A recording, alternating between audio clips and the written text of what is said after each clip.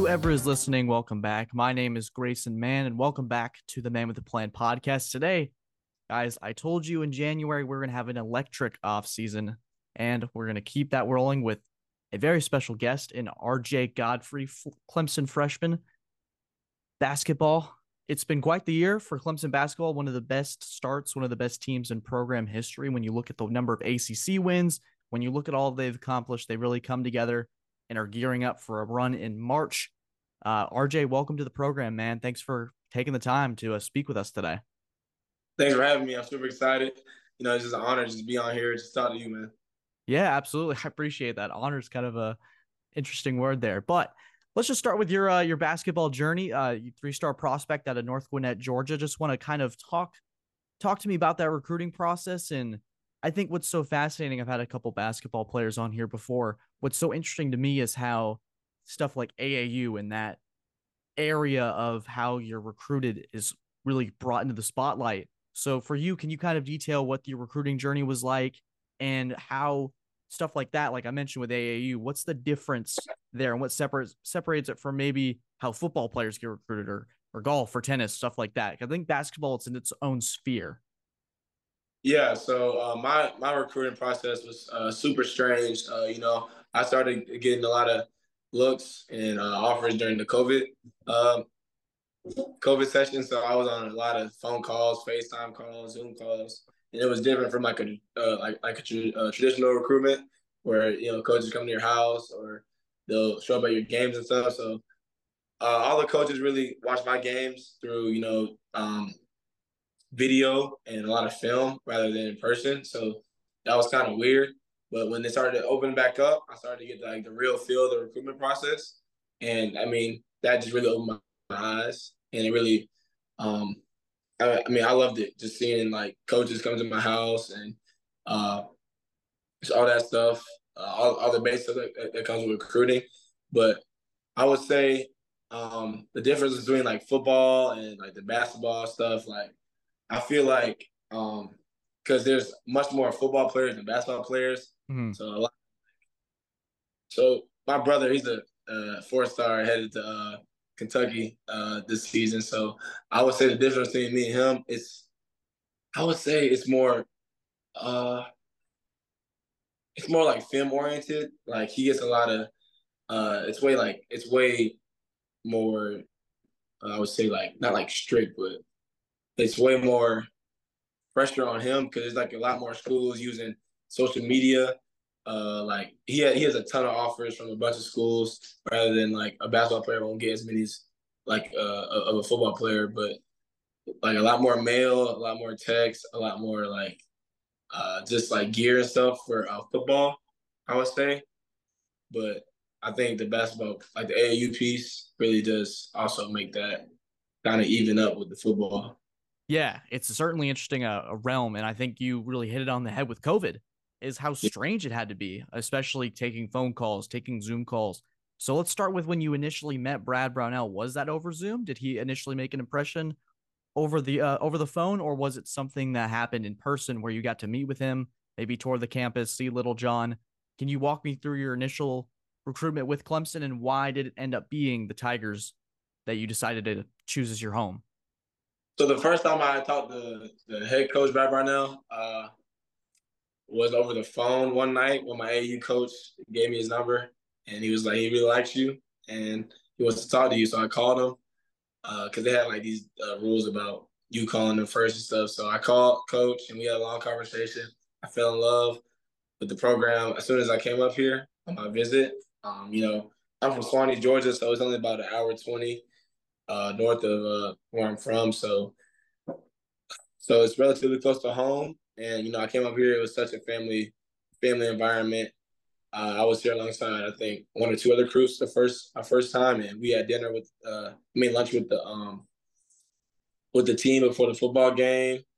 We had smoking pig, which is delicious. So I just fell in love with the atmosphere as soon as I came up here, and I was like, I have to be here. RJ, you're gonna make me hungry, man. Mentioning smoking pigs, so we might have to keep that talk to a minimum. But so you mentioned that family atmosphere at Clemson. Let's just kind of walk through your first year here, and we can exclude the basketball part of it, just acclimating to this kind of environment and really just on campus. What's it been like? Have people been like, oh, it's RJ, or just how the family atmosphere really? I think it's one thing to go, yeah, it's a family atmosphere when you're on there maybe for a day, but when you are here on a day-to-day basis, this is your second home, you're living here, going to class. What's that been like in that transition? Oh man, it's great. It's great. This is like one of the best college campuses in America. You know, it's like a small town college feel, so you get to see everyone like around. I see all the football players I talk to every day. I see them every day, just walking around downtown, getting something to eat. Just around the nearest center too. I mean, it's great. Like, I would say when I first got here, no one really knew who I was, and then but like the fan base and the people here, they're so supportive. So the more they start coming to games, like even like the little stuff, like I'll be walking down the street. Oh my God, you're RJ. You play really.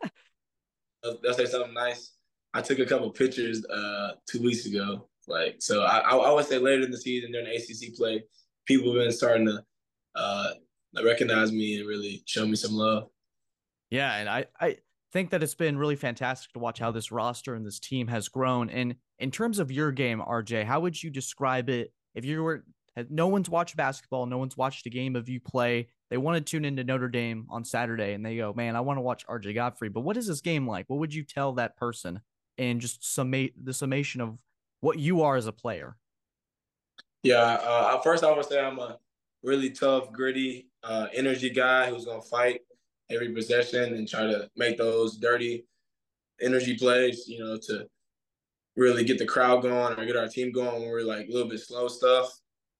I love to play inside. I love the contact, love the physicality. So I feel like I'm a really I wouldn't say a junkyard dog type of player, but I'm a real fun player to watch who's gonna really be entertaining to watch.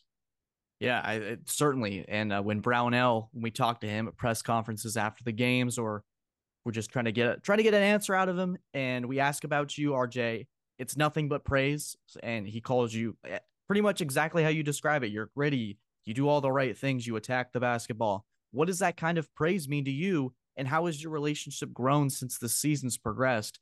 And how much has he taught you, Brownell? And can it be anybody on the coaching staff that's helped you evolve in in a sense for a season where you're playing teams like Duke, North Carolina, Virginia, NC State?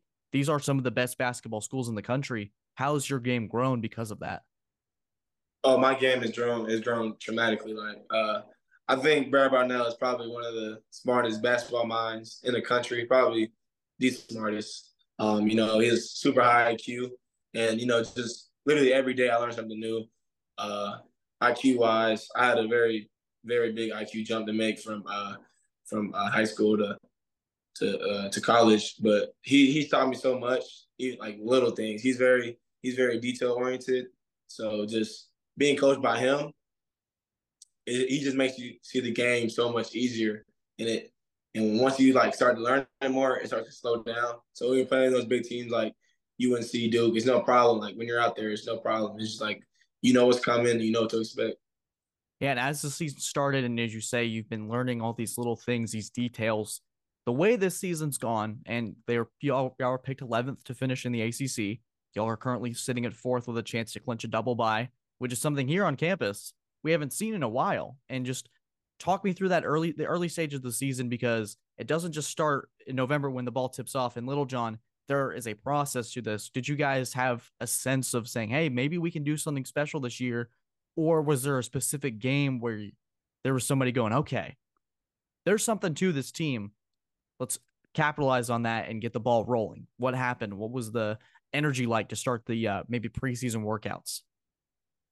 Well, I think it's different for everyone because as a freshman, I didn't really know what to expect or know how good we were going to be going in. But I would say so. The reason why we're so good is because we had so much time spent together in France in the summer, and you know, just all season we grinded. Everyone, the team, everyone gets along. Everyone loves each other. So, like, we're all brothers. So that's one reason why we're really good. But I would say like the game where I thought that we were gonna be really special was probably the first ACC game, the first and second ACC game where we blew out Wake Forest, and then we played. I think we played NC State right after, or Georgia Tech, and we blew them out too. I was like, hey, I think we're going to be a special team this year. So after those two ACC, those two big games, I was like, yeah, we're gonna be real good. Yeah, and starting 10-1 in the ACC was the best start in program history. You guys have beaten the mark. You guys have broken the record for ACC wins, and you can continue to do that with a win against Notre Dame. In terms of this team, you guys say you're together. It's a brotherhood. Coming in as a freshman, and like you said, there's a lot to learn. I think one of the unique traits of this team is that it's an older roster. You got guys like Brevin Galloway, who you can joke he's the senior citizen of college basketball coming out there. PJ Hall, Hunter Tyson, who of the older guys would you say really took you under their wing and has really helped you grow as a player? Maybe it's off the court, maybe it's how to behave like a college basketball player, watching film and doing all the right things. Who has that been, and how has that relationship grown? Definitely Hunter Tyson. Hunter Tyson, since the first day I stepped on campus, wanted to see me do good things and great things. He's always coaching me up. He gets on me when I'm doing bad, but he's there when I'm playing good. He's always the first one to help me up, high five me. He's one of the nicest and best people I ever met in my life. So I would say him. PJ does a lot of mentoring to me too. We have a lot of long talks and stuff about just being a good player, making the right plays, and I love hanging out with PJ outside of the court. So I would say him, PJ, and also Chase Hunter. Me and Chase Hunter, we kind of grew up together. Our families know each other real close, so I would say those three guys really, really helped me get through it. Yeah, and I can see on the bench, and we're up here for our little press row. But occasionally I'll look over the bench, and maybe it's Hunter, maybe it's Brevin, maybe it's you guys, maybe it's the freshmen. It always feels like that 15 of y'all are engaged. It always feels like, and it's not a big unit. It's not a sideline full of staff. It's not a crowd of people. You guys are really collective as a unit, very focused, engaged. You could be up 30 against Florida State like it was last week, and there's a bad call, and everyone's like, oh, what the heck, or something like that. And I have a picture of Brownell doing a surrender cobra where he's got his hands on his head and he's up 25. And I was thinking, dude, come on, almost like a chill out type of moment. But the engagement, is that something that's really helped y'all this season? Is no matter what the situation is, everybody's fired up, everyone's engaged, everybody's locked in. Oh, for sure. Hunter always before the game always stresses being level headed. No matter if we're down 20, up 10, or just no matter what the score is, just keep on playing hard because it's only going to get you better if you keep if you keep level headed throughout the whole game. It's gonna make your team way better. So Yeah, absolutely. And in terms of what this team's been able to accomplish, I think that's a product of it. And for you and this freshman class, you got guys like Chauncey, Josh Beadle, you yourself, the Nassif brothers, Matt Kelly, this group right there.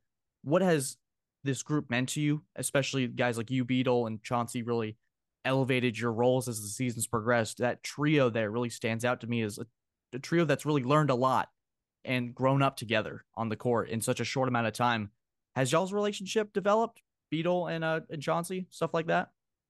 yeah, I would say me and Chauncey's relationship has really tightened over the season because some games we play little, some games we play a lot, but in that time, like we always try to tell each other, bro, we're gonna get our time's gonna come. Just sit back, just be ready for the moment. But I would say Beatles also taught me a lot. Beatles very mature, and he has a lot of nice words to say when things aren't going good. But I would say that trio really has gotten tighter when the season came. Yeah, and I also have to add the freshman Dylan Hunter. I forgot to put that. I guess the quality the core four of freshmen that it come to mind, especially being the younger brother of Chase Hunter, having that bond is really something we don't see much in college basketball, but it's a nice story. I think is that brother, that kind of dynamic in the locker room where it's a sibling rivalry almost, or because I have two siblings, RJ, and it can get crazy sometimes. So in the locker room, I can only imagine that sometimes it's interesting to have an older brother like Chase and a young buck like Dylan. Does that not in the sense of clashing in terms of conflict, but just because they're siblings, it's a little different. Yeah. When we're playing, I think everyone's so close. We don't really like get a feel that like they're two are brothers. It's like everyone else on the team is brothers, but Dylan, he's my roommate. I love him to death. Like he's one of the funniest dudes ever. So it's like I would say the only difference between like Dylan and Chase and like our relationship with them, like when they get in an argument, it's more real. Like it's more like, hey, like I used to do that with my little brother too. Like I get him, but I would say that's the only like difference with Chase and Dylan's relationship than anyone else on the team. Yeah, because I remember early in the season, they had Dylan Hunter out there and Chase Hunter out there. Not only did I go, this is going to get confusing, but then I realized, oh shoot, there's a familial connection there, and that's super cool. And so just something to keep track of as the season progressed. For you, RJ, this season's had its ups, it's had its downs, it's had its streaks. You've had I think this season's had everything really. For you personally, has there been a game where when you look back and you reflect at the end of this year going, okay, this is where I've grown the most, and what can you take away from that? Uh, I would say the game. So I think I had multiple games like that. Like I would say the game where I gained my most confidence was the Virginia Tech game, but also a game where I could have been locked in and more prepared was probably the Duke game. I didn't play as well. I also had games where I brought energy, like Boston College came in, brought energy, and just came in aggressive. Like I feel like there wasn't one game where I can reflect on the season, more of like a whole general outlook, I would say. And I haven't really thought about like what I need to really work and do for it to be like a really good player next season because I'm still focused on this season and what we have right in front of us. But I would say it's a general outlook of the whole season of how I can like I mean, like there's multiple games where I can say like and like what I need to do better and stuff like that. Yeah, I hear you. And it's the focus, like we mentioned before on this program, is the engagement and how you're locked in and focused and ready to really take these next couple games, whether it's a whole run of the conference tournament, a game against Notre Dame. There's really always something to look forward to. And I think for you, it's really important for that. I'm surprised you didn't mention you. I had this listed down as season high in points against Virginia Tech, and that's kind of a big accomplishment, right? For a double digits right there, and that was on the road, if I'm not mistaken. Yeah, that game was crazy. That was a very anticipated and huge game for us. Mm-hmm. That game, my confidence booster game. I love that game. That was one of my favorite, probably one of my favorite games in my life. Yeah. So before we wrap up, we're just going to get a couple of those rapid fire fun questions for you, RJ, to really let the audience get to know you and just in terms of not just a basketball level, but personal. If you're watching on YouTube, you can see, I think it says hashtag leave no doubt. And is that is that a t-shirt from North Gwinnett? Yes, sir. Yes, sir. Just leaving no doubt. Every time you step on the court, just play your heart out because you don't want to be looking back in 20 years and be like, I could have played harder. Or I could have did this better. I could have worked harder. Just leaving no doubt. That's what And what I'm is about. that environment at North Gwinnett meant to you? Because I've had Barrett Carter on this podcast, and he's another North Gwinnett Yep. alum, and he spoke very highly of the culture there. He often visits back there when he gets the chance to. What is that? Being able to go back to a place that's not only close, but it feels like there's a big tie there. What's that been like? Yeah. So to me, it's the best city in the world. Like the community, they're so supportive in every sport and everything. They care for you on and off the court, no matter if you're doing good or you're doing bad. But it's like Swanee is one big family. Everyone there, take care of you, cheer you on, and no one's gonna bring negative energy to you. It's just that place is just a special place. Yeah, and it's interesting to be able to have two North Gwinnett alums representing this podcast now. So I just had to ask, and I saw the Leave No Doubt shirt and wanted to make sure I got that in. Um, I do have to ask you, RJ, and this is kind of we're just going from question to question. I had Brevin Galloway on in the spring, and I think he said the thing that impressed him the most about Clemson when he wasn't there is the student section and the atmosphere. He said when he was at Boston College, fans were filling up the student section an hour before the game starts, talking trash, all of this great stuff. What has the atmosphere been like every time you step into LJC? Uh, Probably the same thing with Brevin said. Like our students, especially the side away from our bench, they're there an hour 20 minutes early, showing the memes, cheering you on. But I would say for me, like I love the lights. I love the lights in Little John. Like come in, especially like the lights at the top. They're so bright. It makes you feel like you're on the brightest stage. in college basketball. Like compared to other gyms, like I thought Virginia Tech, like it was dull and like not as light. And I didn't like Virginia's gym either, but I really do love our lighting system in Little John. Yeah, the little pregame show. It's very fun, and it's between Death Valley and Little John, the two light shows that they try to put on before the games are always fascinating to me. And just the presentation, it's a big part of what makes Clemson Clemson. And you mentioned the memes earlier. Is there one in particular that's really caught your eye? There's the Let Brad Cook stuff. There's obviously the Nutty Professor with Brevin. There's a bunch of other stuff with that. But has there been maybe a sign or that's caught your eye from a student? Yeah, it's definitely the Grit Father one. Have you seen that one? I So haven't. What is that? so it's like the Godfather, like the movie the Godfather, but they just put Coach Barnell in the logo and they made it the Godfather and have him clapping. And then there Oh, was that's one there was one with Amir Sims I liked. I just forgot what it was, but I think there was one the Let Brad Cook one that was funny.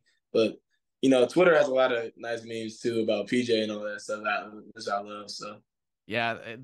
I don't know what it is with basketball, but the meme culture is certainly something that goes undefeated in this realm. So before we wrap up, RJ, we just also want to thank you for your time. We're gonna do some rapid fire stuff, like I said. Want to get the audience to know you as a person, just not besides the all the basketball questions and the nitty gritty. So we're just gonna go rapid fire as best you can. So we're just gonna start. Is there a professional team or maybe a sports team that you watch outside of basketball for Clemson that you just are diehard for or root for? oh yeah, the Dallas Cowboys. I love the Cowboys. Um, but I'm not like one of the annoying Cowboys fans who say we're gonna win every year. But I love the Cowboys. I love the Lakers. I wouldn't say the Lakers. I love watching LeBron play, and of course, I'm a cheer for my hometown team, the Hawks and the Hawks and the Falcons. Yeah, so the Cowboys one, I just can hear a bunch of people watching this going awesome, or a bunch of people going like, ah, no, like Yeah, another one of those. Yeah, the Cowboys fans carry a certain reputation. Were you able to watch LeBron break the scoring record? I was. I didn't watch the whole game, but I caught the second part right after my tutoring session. So Yeah, I remember watching that was I think he had 38 or something to break it, and they stopped the game, which was crazy to me that they just completely stalled the momentum, and it was just an insane night. And I guess they have to just because it's history. But another one, a place to Clemson. What's the go-to place for you to go to Clemson? Whether it's to hang out, to eat, is there a specific spot that you have if you're trying to recruit someone to come here, and that you got to say, hey, this is the place to go. yeah, so to eat, I love. I mean, who doesn't love cookout? I love going to cookout, but if I want like something healthier or better, or like a sit down place, I probably go to this is a place called Tokyo. It's right on Tiger Boulevard, kind of near that Mellow Mushroom. That place is amazing. Really good hibachi stuff. And also downtown you have Sully's. Sully's is really nice. And the Charles Sports Bar, they have really good chicken Alfredo. So uh Hitting it right on the mark. And I told you no spoken pig because I'm gonna. It's not even open today. It's just gonna break my heart. yeah. You might maybe at your time at Clemson, RJ, we can petition for smoking pig to stay open 7 days a week. That'd be kind of nice, wouldn't That would be a great petition. That it? there's a Fudd Ruckers in Anderson. I think we need to get one closer in Clemson. That would be a nice addition for a nice little food spot in Clemson. Absolutely, absolutely. Okay, another question. A couple more before we wrap up. Is there an NBA player that you've grown up idolizing, or someone you try to model your game after?